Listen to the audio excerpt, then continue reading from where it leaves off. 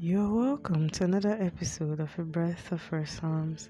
Sit back, relax, and take in a breath of fresh Psalms unto God.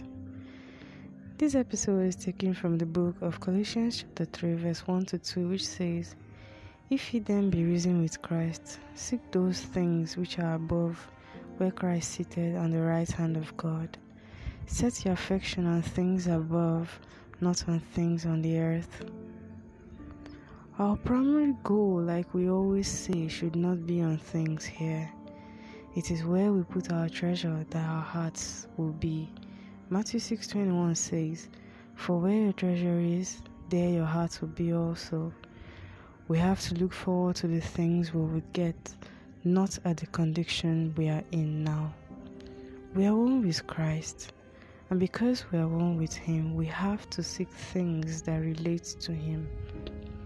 Let us look unto Christ, who is seated at the right hand of God, and set our affection on Him and Him alone. Amen. To all my new and returning listeners, thank you for listening. As you're touched and refreshed, consider sharing to others to make sure they are refreshed too. I'm still your host, Grace James. Also remember to always take in a breath of fresh Psalms.